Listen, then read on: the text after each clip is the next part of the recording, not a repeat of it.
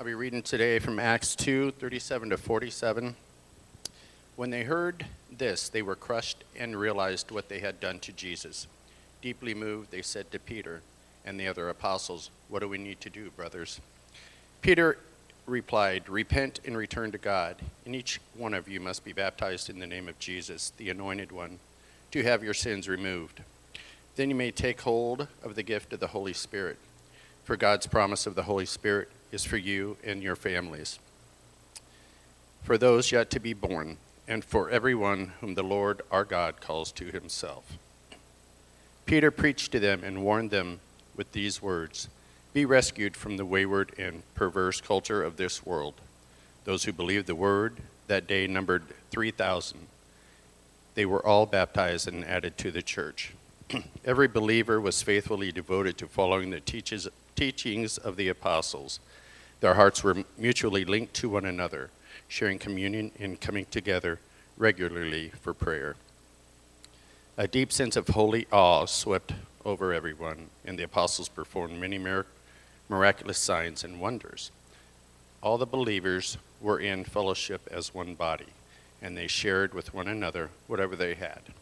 Out of generosity, they even sold their assets to distribute the proceeds to those who were in need among them. Daily they met together in the temple courts and in one another's homes to celebrate communion. They shared meals together with joyful hearts and tender humility. They were continually filled with praises to God, enjoying the favor of the people, and the Lord kept adding to their number daily those who were coming to life. So, I think the new buzz, the new trend, and I'm older than a lot of you, so y'all help me if I'm off here. But I think the new trend is for you to have your own personal word for the year. Am I right? Young people, am I right? Okay. Does anybody want to share what their word is? Yes. Intentional. Love that. Who else? Yes. Simplify. Progress. Change. Ooh. Just the year of doing it. I love that. Does having that word for you, does that inform and kind of guide you in the decision making you do through the year? Like, is this going to give me progress? Is this going to be me just doing it? Is this going to be a change? Does it help you, be intentional? Okay, I love that. Well, I picked one for Imago Day. I just spoke for all of you, okay? And our word for Imago Day is community. Now, I don't have a personal word, but I guess I probably need to get one. We'll have to think about it. Y'all got pressure on me now. Sounds like your word is community. Sounds like my word is community. Thank you, Vicki. I think you're right. So community is our word, and you're going to hear a lot of it over 2023.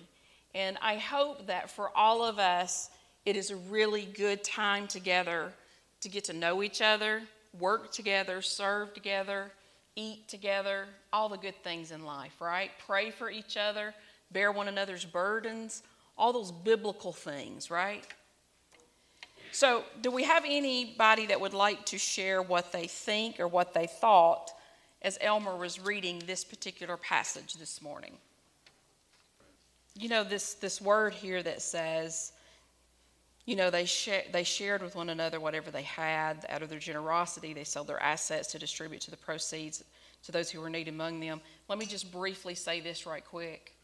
This was a group of people that believed Jesus was going to return any second. They did not think they had long left to be on this earth. So that was probably I don't know. If you need to sell everything to give to the poor, do not let me hold you back from that at all. But I want to provide a little bit of context for those of us that might feel a little bit guilty about this, that they believed that they didn't have very long to be on this earth and Jesus was going to return.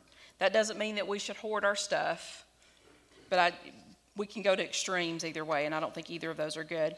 So to brag on you, every time we put an ask out for Lula or Jolt, done. Just done. Water, tarps, sleeping bags, hand warmers, you name it, they're here. And I don't know if you've ever had a chance to go back in the fellowship hall and look at the Lula closet. and how Vicki and others have organized that thing, and it looks so nice. It's amazing what you have been able to do. We're pretty small, but together we're making a huge difference in the work that Lula and Jolt do. And I thank you for that. The work that you do in Honduras, and I'm saying you because I haven't been to Honduras, but the work that you do in Honduras, and those of you that give so that those that can go can do the work that they need to do there. That's amazing that you do that. I was out, I think the first week of December with COVID, and I had put an ask out for Maud Sanders. They've asked us to kind of adopt them, and we have said, absolutely, we'd love to adopt you. And they have a food pantry they ask us to fill. And all that week while I had COVID, not the whole time, but every now and then I would think, oh, I need to go get some food for them as soon as I'm testing positive. And so I came to work that Monday, I think, and I told Tara, I said, I'm going to leave and go to Walmart and go get stuff for the food pantry. She said, why would you do that? We have a ton of stuff over here. And I looked, it was just food for days. I was like, oh my gosh. I mean, nobody begged. Nobody put it out there 1,000 times. You saw the need and you filled it. And I think that's incredible. I think it's beautiful. But this community that I'm talking about is the need of the person right next to you. Do you know what those needs are? Do we know what the needs are in this room today? Many years ago, and let me just say, I have a terrible memory. I really, really, really do. And if I've told this story before, please forgive me. You can tell me later, yeah, you've told that like 3 times. It's okay. But in this moment, if I've already told you this story, I need you to act like, oh, wow, that's whatever, okay? It makes me feel better. Anyway, many, many years ago when my children were young and we lived in Tupelo, I was stay-at-home mom, and we had no money. And we had this van that we used, and we had Bible school that week starting on Monday morning. And my husband at the time, he put that we had a flat tire on the van. He put one of those, what are they called, like the donut. Yeah, the donut on there. And he was like, and the church was about 10 minutes away from our house, and he was like, just drive slow, you'll be fine, we'll get a tire at the end of the week. Okay, no biggie, I'm thinking.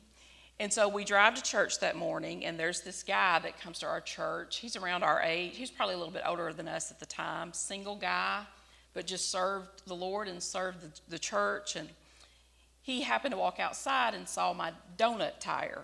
And he came in, and he was like, what happened? I said, oh, tire issues. I'll just drive it. It's fine. We'll get one on Friday. It's no big deal. Went on throughout the Bible school thing. Those of you that done Bible school, after 15 hours of being with children that Monday, he came up to me and he said, hey, just give me your keys. I'm going to I'm going to take care of it for you. You can just pay me on Friday. No biggie. I was like, oh, okay. So we got somebody to take us home, and because of the 15 hours that Monday with the children, we all took naps. And at some point, my husband at the time comes home. He comes walking in the door, and he asks, who put 4 new tires on our van? I was like, I have no idea. And he called Ken, and Ken was like, you needed 4 tires. They were really bad. And we knew that, but we didn't when you have no money, you can't put 4 brand new tires on a vehicle. Can I get an amen from somebody? I've always thought when you've made it in life, if you can go put 4 brand new tires on a vehicle, that's some security right there. That's expensive and something we could not afford.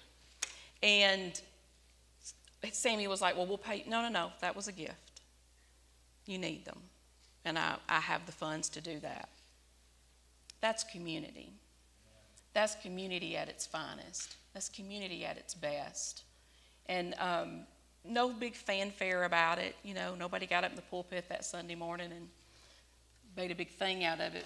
But it was community at its best. And that is the common life that Luke is talking about in Acts. We do keep our eyes open for needs outside this building. Some of us stay really on top of that thing. And I am so grateful for those of you that do. And we also have to keep our eyes open for needs inside this building with one another.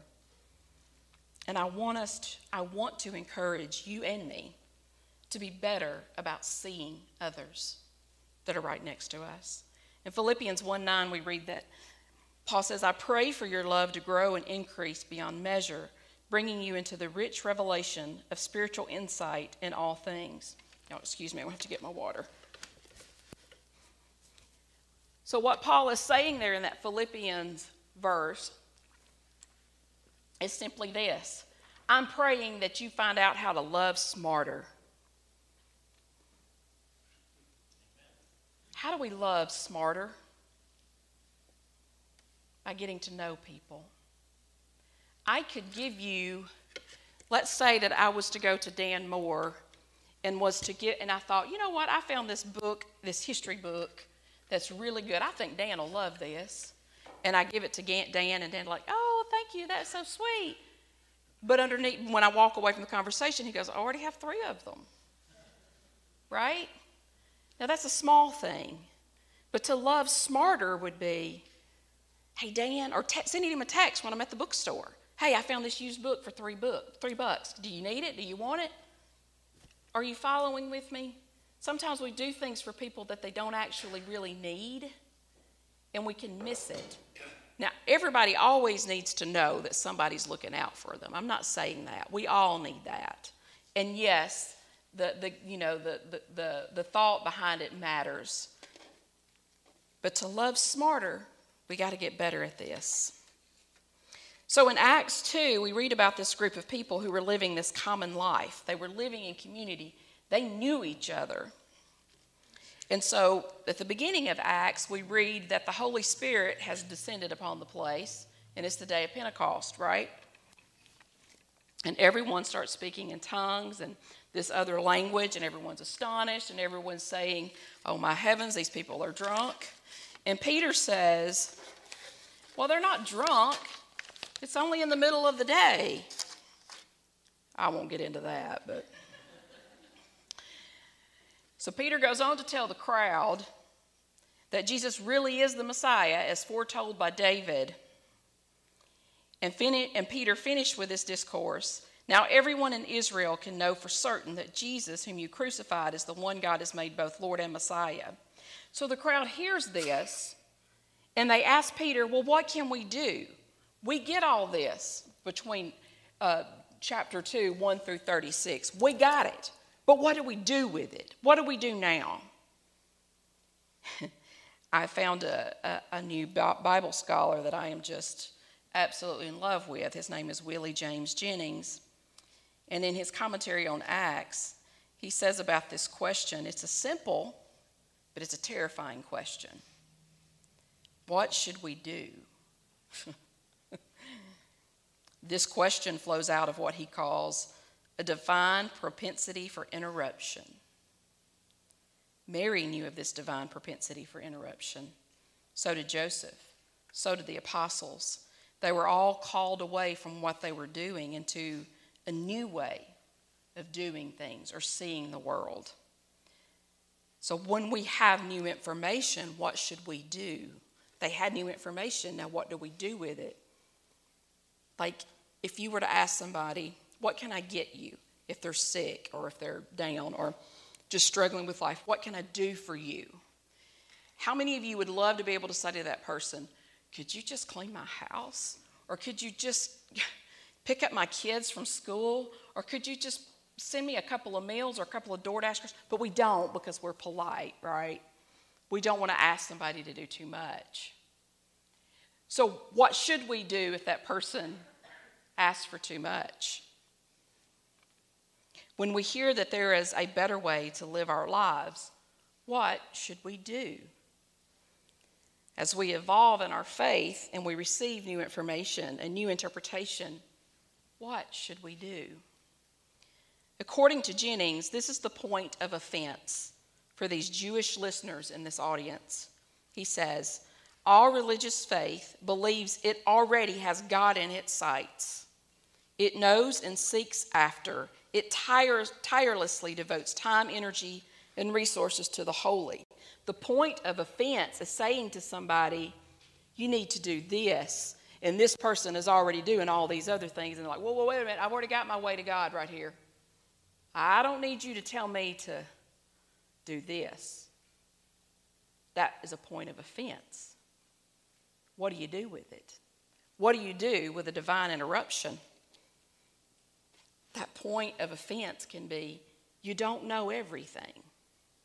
It can be, there's a better way. There's a different way, an interrupted way. What's the interruption that Peter's talking to them about? To be baptized. That was something they'd never heard before. Live a life against the world's calling and live a common life with one another. Now, they knew something about communal living, but they had been dispersed for generations, and they had been lost in a lot of ways. And you and I have a common life together. We believe that there's something beyond us, something that we can't explain. We believe that there's mystery out there. We believe that in a way of seeing the world that maybe not other people see. We believe that the purest teaching of the Gospels are beautiful. They're life-changing. It is the narrow way to walk in this world, and it's hard, but it's worth it. We believe in Jesus and in the example that he set before us, and we really do want to follow those teachings. We believe in people and helping people who don't have enough.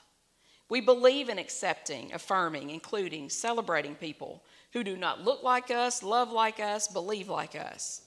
We don't practice this well at all times. Some people are just a struggle for us to love, but we really want to, and we try. We share a common life. We may not see the Gospels, the Bible, Jesus, church in the same way in this room, but we believe in the centrality that Jesus is who he said he was and the good that he did in the world, and we want to live our lives that way. And that's the reason the word community will be Imago's word this year. Community will be the center that pulls us together. Now, we are going to begin offering various ways of sharing common life, obviously through worshiping physically together on Sunday mornings. And let's just say, I get it. COVID threw us off our rhythm.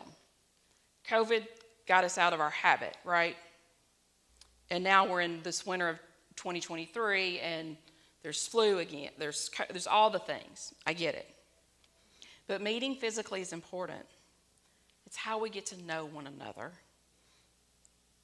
It's how we get to know faces and stories. It's how we get to hear about one another's needs and burdens. And we can do all that outside here on Sunday mornings, but being here is important too. We need to know each other better. We will offer adult Sunday school classes throughout this year. We will offer some small groups this year, and I'm going to give you an update on those in the next few weeks, but we are going to offer some new small groups this year for you to be a part of. We have potluck meals. We have community events throughout the year, such as the Easter egg hunt. We're also offering, if you're interested, there's a study group online. It's not really a study, it's just a reading group.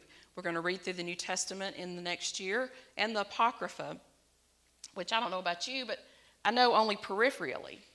And I wanted to actually sit down and read it. So we're going to do that for this next year. And what's happening in that little group is people are chiming in. They're like, whoa, wait a minute, where did that come from? I've asked people to read their New Testament in a different translation than what they're accustomed to, so you hear it a little differently.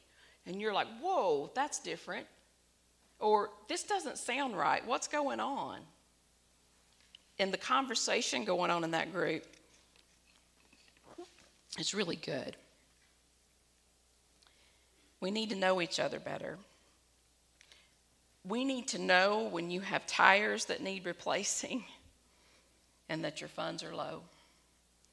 We need to know when you're sick so we can feed you. We need to know when you're grieving so we can pray and feed you. We need to know if your world is falling apart. You know, job loss, kids acting wild,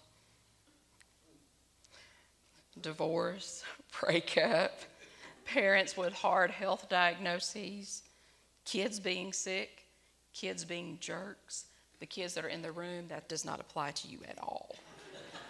Y'all are perfect.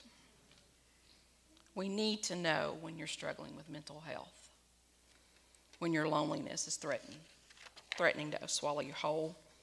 We need to know. We need to know so we can bear that burden with you. You were not meant to bear it alone. We were meant to do this together in community. We need people in our lives that notice the flat tires. A family in our congregation recently experienced a tragedy. And the way that you all have showed up for them is just beautiful.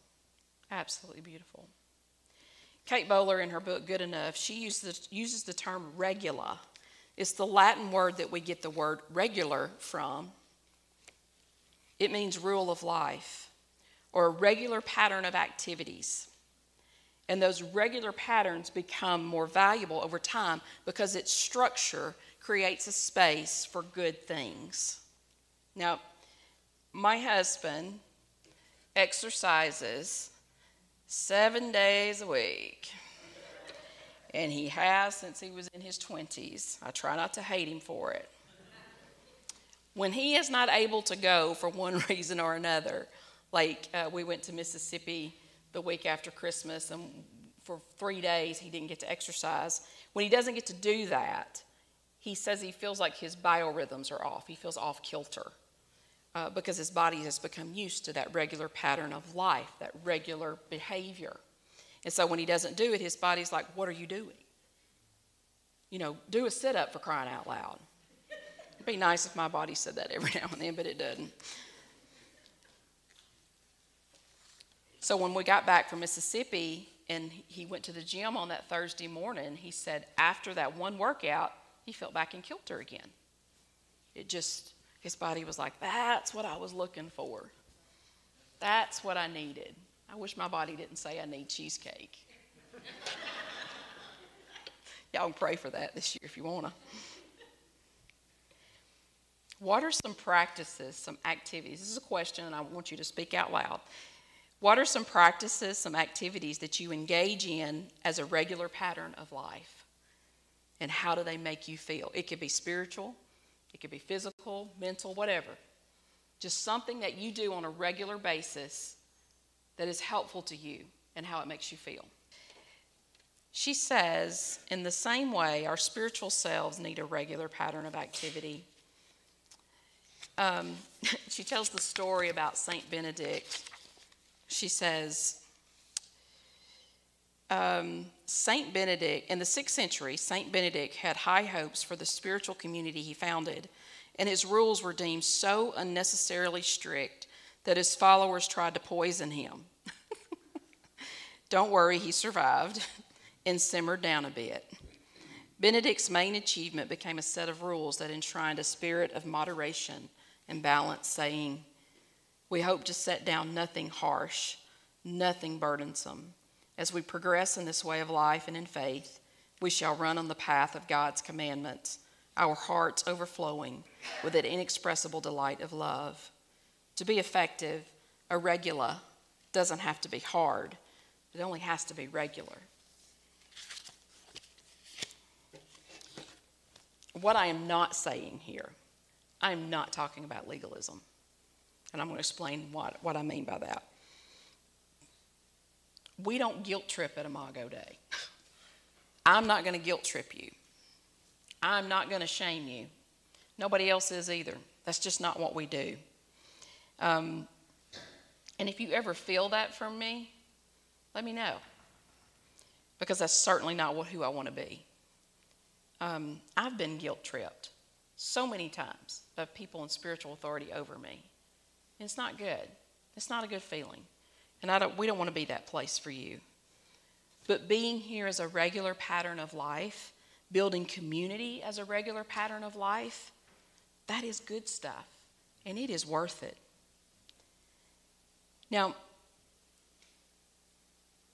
I get also in this arena of legalism that some have been in churches where they were spiritually abused or spiritually taken advantage of or spiritually shamed or guilted. And that's hurtful. And that's devastating to our faith. And I realize that some of you come from a place of that to Imago. There's no guilt in that. Nobody's going to guilt you for that either. You come when you can. If all you can do is help with packing meals on Wednesday night, that's fine. That's fine. But you need community. We need community. We need each other. There's nothing wrong with taking a break, especially when we have experienced spiritual abuse. Many years ago, we left a church. My family and I left a church. We had been spiritually abused, and even one of my children was part of it, and that was just the worst. I went 18 months without engaging in church. I couldn't do it. It was just too painful. It was just too painful.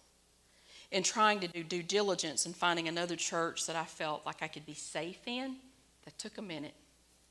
And even then, when I finally found a church, I didn't engage in any service type of anything, not even the nursery, not even singing in the choir for months. I had to gradually get back into it. So when I say there's no legalism with that, there's no legalism for me because I've been there. Nobody's going to guilt trip you for that. But community, when it's good and when it's at its best, it really should be a common life. For those of you that have been hurt, don't give up on it forever. We need each other. We need common life. If you've been burned out, it's okay to take a break. It's okay when I or someone else comes and asks you to do blank and you just can't, to say, I just can't right now. It's okay. I mean, we desperately need volunteers. Who am I kidding? But listen. Listen. It's okay to say no. It's okay to say, I need a little bit more time before I delve into that. That's okay. You get to say that. But don't give up. We have to show up for one another. We need to know each other better. We need to actively, habitually choose to be in common life with one another. That's where we get the strength, the encouragement to keep walking this narrow path. We've chosen this narrow path to live our lives. And we need encouragement to keep doing it. We need encouragement to stay the course. It's a community, and it's beautiful, and it's worth it. And I invite all of you, just as you've already been doing, to come help me make this community with me.